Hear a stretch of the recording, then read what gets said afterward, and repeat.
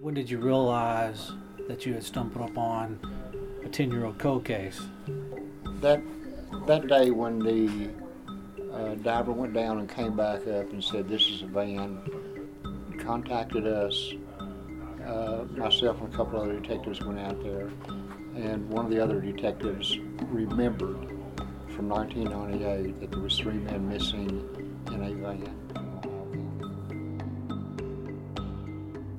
In this special edition of Inquirer, we're going to delve into a 22-year-old cold case that involves the unsolved murders of three Ohio County men who were found inside of a van that had been submerged in a lake in southern Davis County. Earlier this year, myself and Messenger Inquirer reporter Bobby Hayes began talking to investigators and a sister of one of the slain men. Over multiple episodes, you're going to hear from them and why this case still runs cold. Stay with us. This is Inquirer.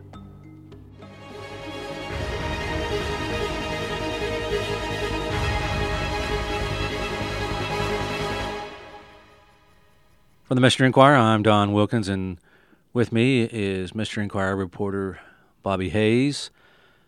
Hey, Don. Hey, Bobby. And this is going to be the introduction to our cold case project that we started, seems like a million years ago now, but back in March, February kind of time frame.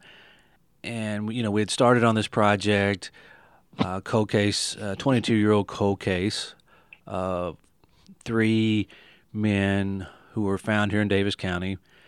They were found in October of 2008 inside of a van that was submerged in a lake in southern Davis County.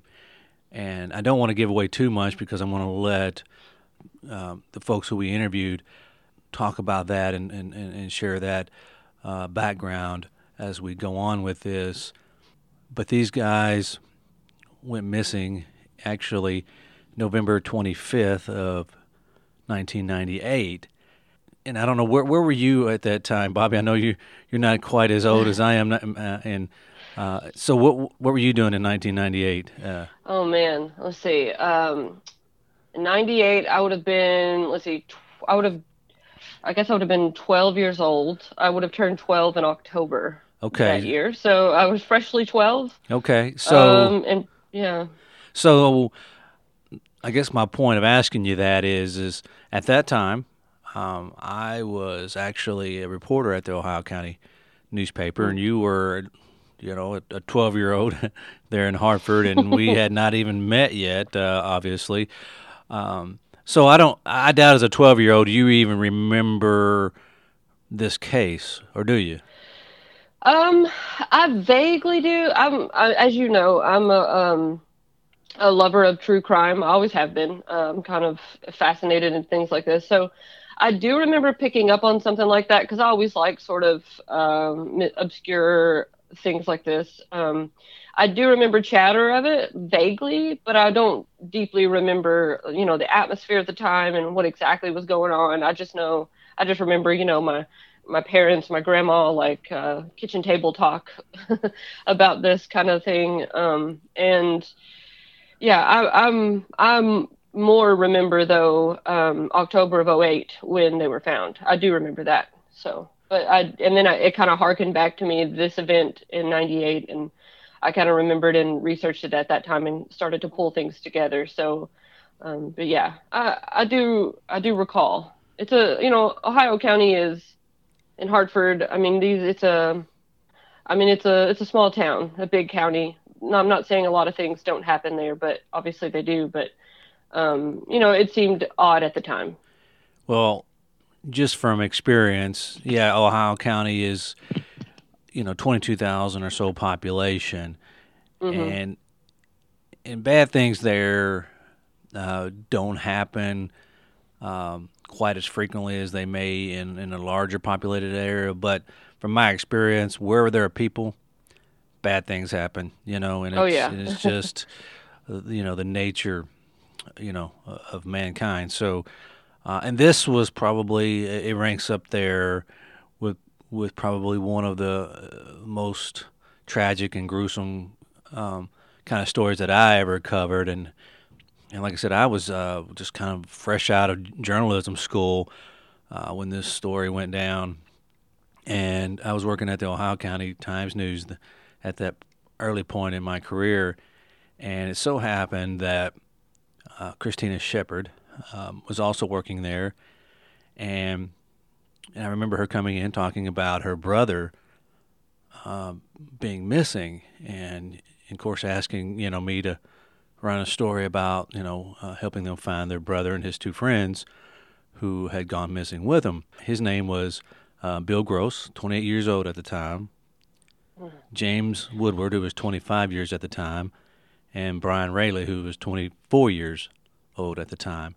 So you're talking about three men in the prime of their lives just disappeared. And that sort of thing just doesn't happen. So that case in and of itself was just unique in that aspect of it. But at the same time, they were three grown men who had gone missing.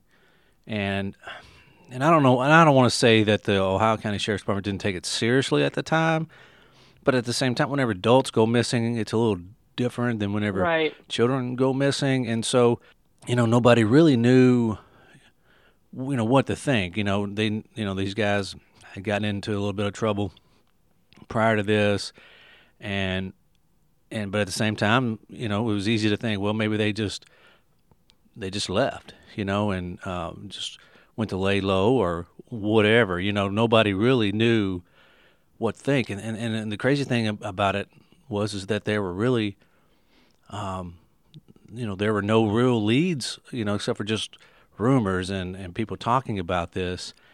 And at that time, the police, like with anything, with any new kind of case, they weren't willing to share a whole lot with us.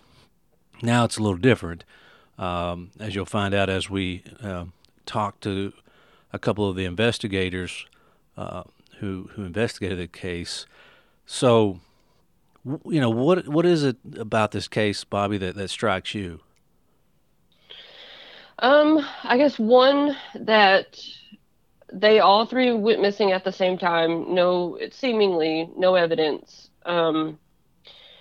was found. It's just like, as you said, it's as if they just disappeared. And so leaving everybody to speculate and, thinking their worst nightmare or thinking of the worst nightmare that could happen. And then, basically 10 years later, that nightmare was realized. And then I guess to me, the timeliness of it, that it was almost exactly, almost exactly 10 years. That fascinates me. How they were found fascinates me. That they were all three together fascinates me. And I guess you can sort of, and we'll get into this as we unfold this story, but you can kind of piece together their timeline and put together rumor and stuff like that. And that fascinates me, just like the building of a case when there is no case. It's, how do you investigate something when, 10 years has passed and, there is evidence there, but it's almost, like I said, we'll get into it, but the evidence there is hard to read. It's hard to get into, but I'm fascinated that they were found at all. And the way that they were found, is very interesting. It's almost serendipitous. And, I can't imagine, what it would have been like to be the family members of these, gentlemen.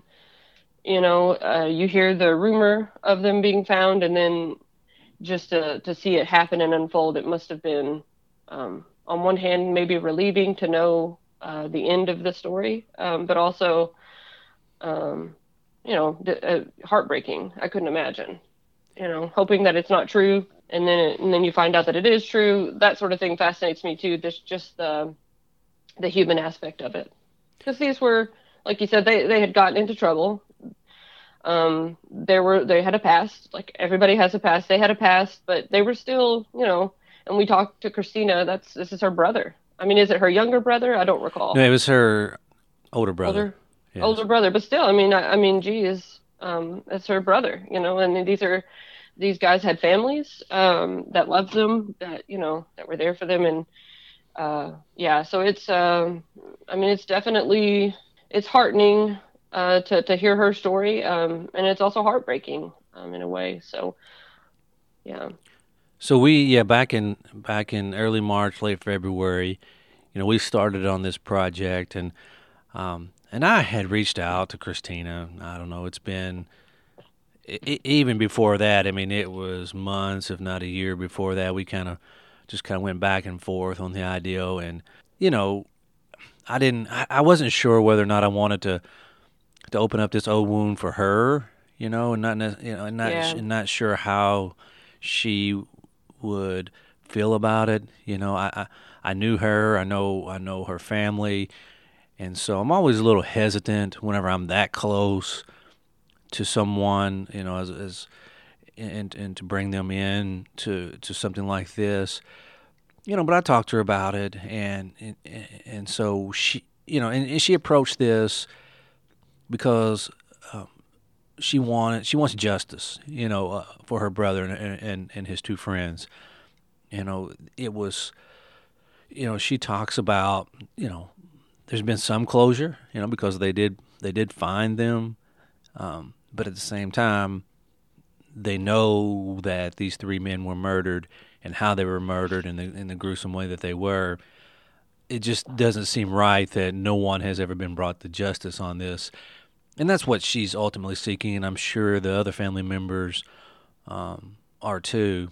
22 years later, and not to be any closer than you were back in 1998, that's tough. You think that, with all the technology that police have nowadays and all the forensics that they have nowadays, that they would be able to solve this crime. I mean, we watch these, what Criminal Minds and those sort of shows on television. Of course, that's fiction we're talking about here with those, but they make it look easy. Where this is because of the circumstances that they were found and the evidence that you would typically have, you didn't have in this case. So it's just and then all of a sudden, like I said, when we started this was back in late February, mid-March, I believe. The last interview that we did down at the Davis County Sheriff's Department was on March 15th. so that was a lifetime ago. that, and then, we know what happened next. The coronavirus kind of it consumed us all, and then all of a sudden all the time and hours that we put into this had to take a back seat. It had to go on the back burner because, we had to focus our attention, from a news standpoint on the impact of this coronavirus. But then, we have our own personal lives. We had to worry about our families, and so then months and months went by, and then I finally reached back out to Christine, and especially since this was coming up on the anniversary of when her brother and his two friends went missing, which was November 25th, 1998. And so happens to be, that was the day before Thanksgiving that year. I was just thinking that. And so this year, same kind of deal. Thanksgiving also falls on the 26th, so almost 22 years to the day.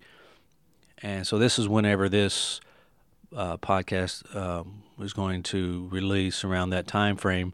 Along with, I'll have a print version of this, but in this, you're going to be able to actually, hear the folks who were involved talking about this case and what it means to them, and the emotional aspect of it, and just the frustration by the investigators that they've never been able to capture this. And another thing we need to, put out there is that the two investigators in this case for the Davis County Sheriff's Department are both now retired. So you have that aspect of it as well, that you would like, that if this case were to break, that the two guys, or the two detectives, the two original detectives, were the ones who would, pick the case up and take it running again. But cold cases, murder cases, they're never closed, so it's going to have to be somebody else with the Sheriff's Department. And And I know Christina was disappointed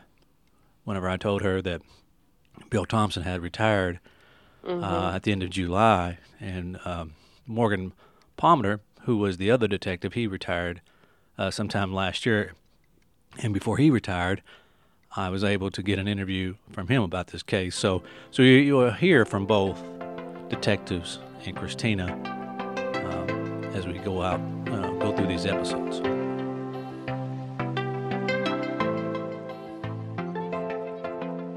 And that wraps up our show for this week. We'd like to thank Messenger Inquiry reporter Bobby Hayes for joining me. And then join us next time for episode 2 of Cold Case, 3 Men in a Van. And remember, you can find us on the Mystery Inquirer's website, iTunes, and Facebook, where you can subscribe to Inquire. Until next time, I'm Don Wilkinson. Good day for Inquire.